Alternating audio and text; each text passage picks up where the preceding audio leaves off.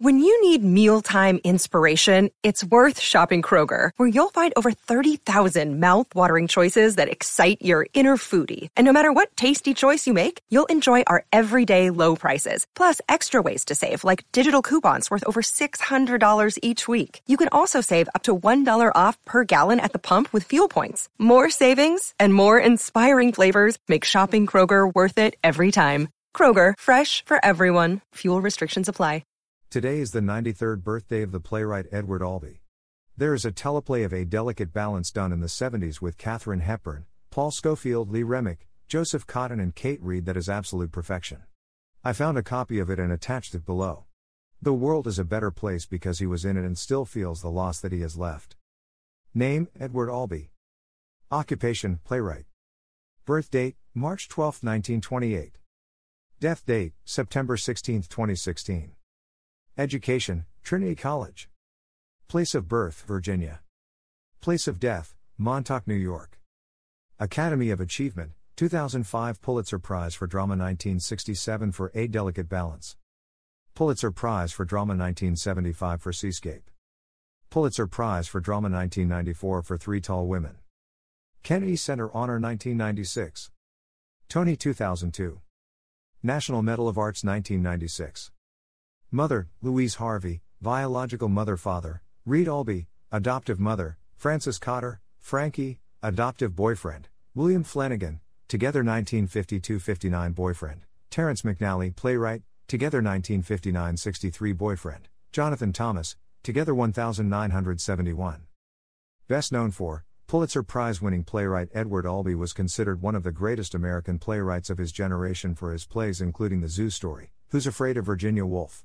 A Delicate Balance and Three Tall Women. Edward Franklin Albee was born Edward Harvey in Virginia on March 12, 1928. His mother was Louise Harvey and little is known about his father. He was adopted at 18 days old by Reed and Frances Albee, who gave him their family name. His parents owned and Jen showed saddle horses, and for a time his father helped to run a chain of successful family-owned vaudeville theaters. Although he had a privileged childhood, Edward felt alienated from his conservative parents, with whom he felt little connection.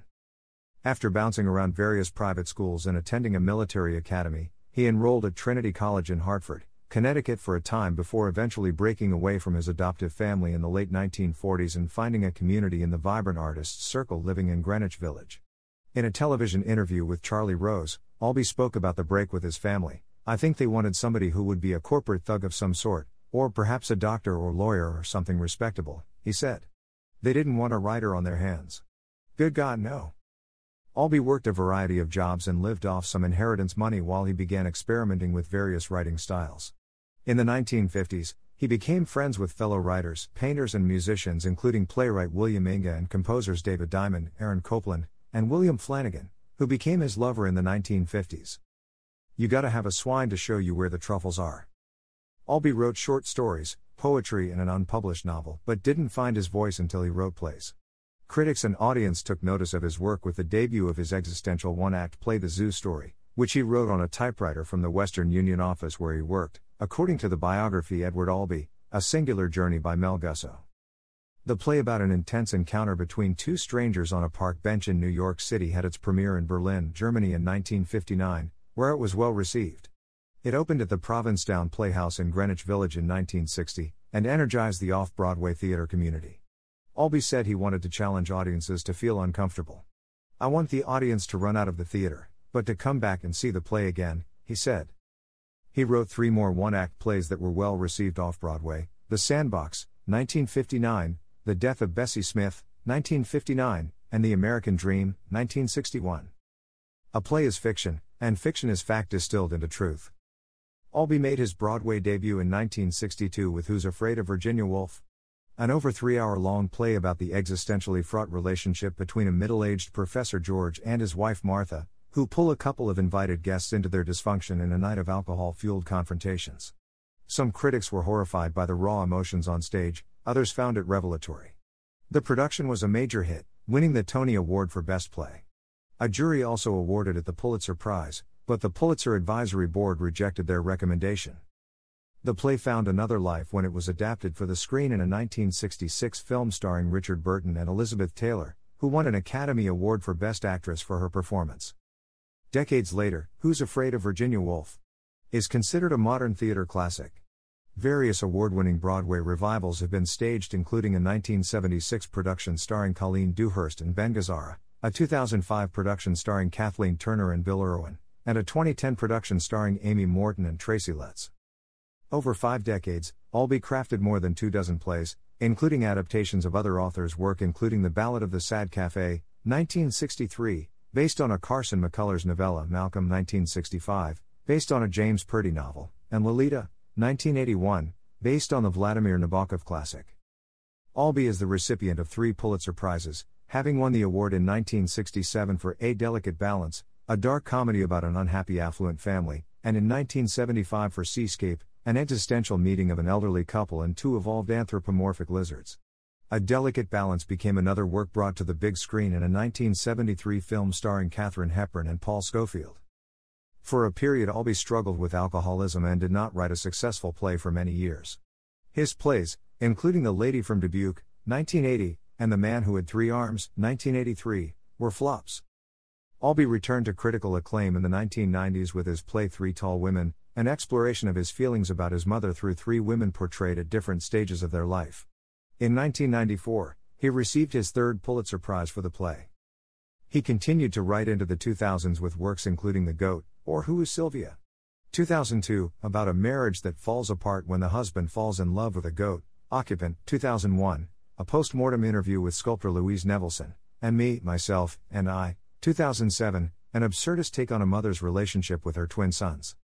The playwright spoke about his body of work in a 1991 interview in the New York Times. All of my plays are about people missing the boat, closing down too young, coming to the end of their lives with regret at things not done, as opposed to things done, he said. I find most people spend too much time living as if they're never going to die. Albee said he knew he was gay by the time he was 8 years old. After his relationship with William Flanagan, he became involved with fellow playwright Terrence McNally for more than 6 years in the 1960s. In 1971, he began a decades-long relationship with sculptor Jonathan Thomas. Thomas died from cancer in 2005. In 1967, the playwright established the Edward F. Albee Foundation, which allows writers and visual artists to have a retreat in Montauk on Long Island in New York. Albee received an array of honors for his work, including being the recipient of Kennedy Honors, 1996, the National Medal of the Arts, 1996, and a Tony Lifetime Achievement Award, 2005. After suffering a short illness, Albee died at his home in Montauk, New York, on September 16, 2016 at the age of 88. He was remembered as one of the foremost playwrights of his generation, known for his distinctive use of language while challenging audiences to examine the suffering caused by conventional, artificial social traditions. He invented a new language, the first authentically new voice in theater since Tennessee Williams, Terrence McNally told the Los Angeles Times after Albee's death. He created a sound world. He was a sculptor of words. The New York Times critic Ben Brantley once wrote about Albee's contribution to the theater world. Mr. Albee has unsparingly considered subjects outside the average theatergoer's comfort zone, the capacity for sadism and violence within American society, the fluidness of human identity, the dangerous irrationality of sexual attraction and, always, the irrefutable presence of death. Filmography as actor. Making the Boys, July 18, 2009, himself. Is the subject of books. Edward Albee, 1969, by Richard Amaker. Wrote plays. The Zoo Story, 1959, One Act The American Dream, 1959, One Act The Death of Bessie Smith, 1959, One Act The Sandbox, 1959, One Act Who's Afraid of Virginia Woolf, 1962 Tiny Alice, 1964 Malcolm, 1966 A Delicate Balance, 1966 All Over, 1971 Seascape, 1975 Listening, 1975 Counting the Ways, 1976 The Lady from Dubuque, 1979 Another Part of the Zoo, 1981 The Man Who Had 3 Arms, 1982 Marriage Play, 1987 Three Tall Women, 1991 Fragments, 1993 The Play About the Baby, 1997 The Goat, or Who is Sylvia? 2000,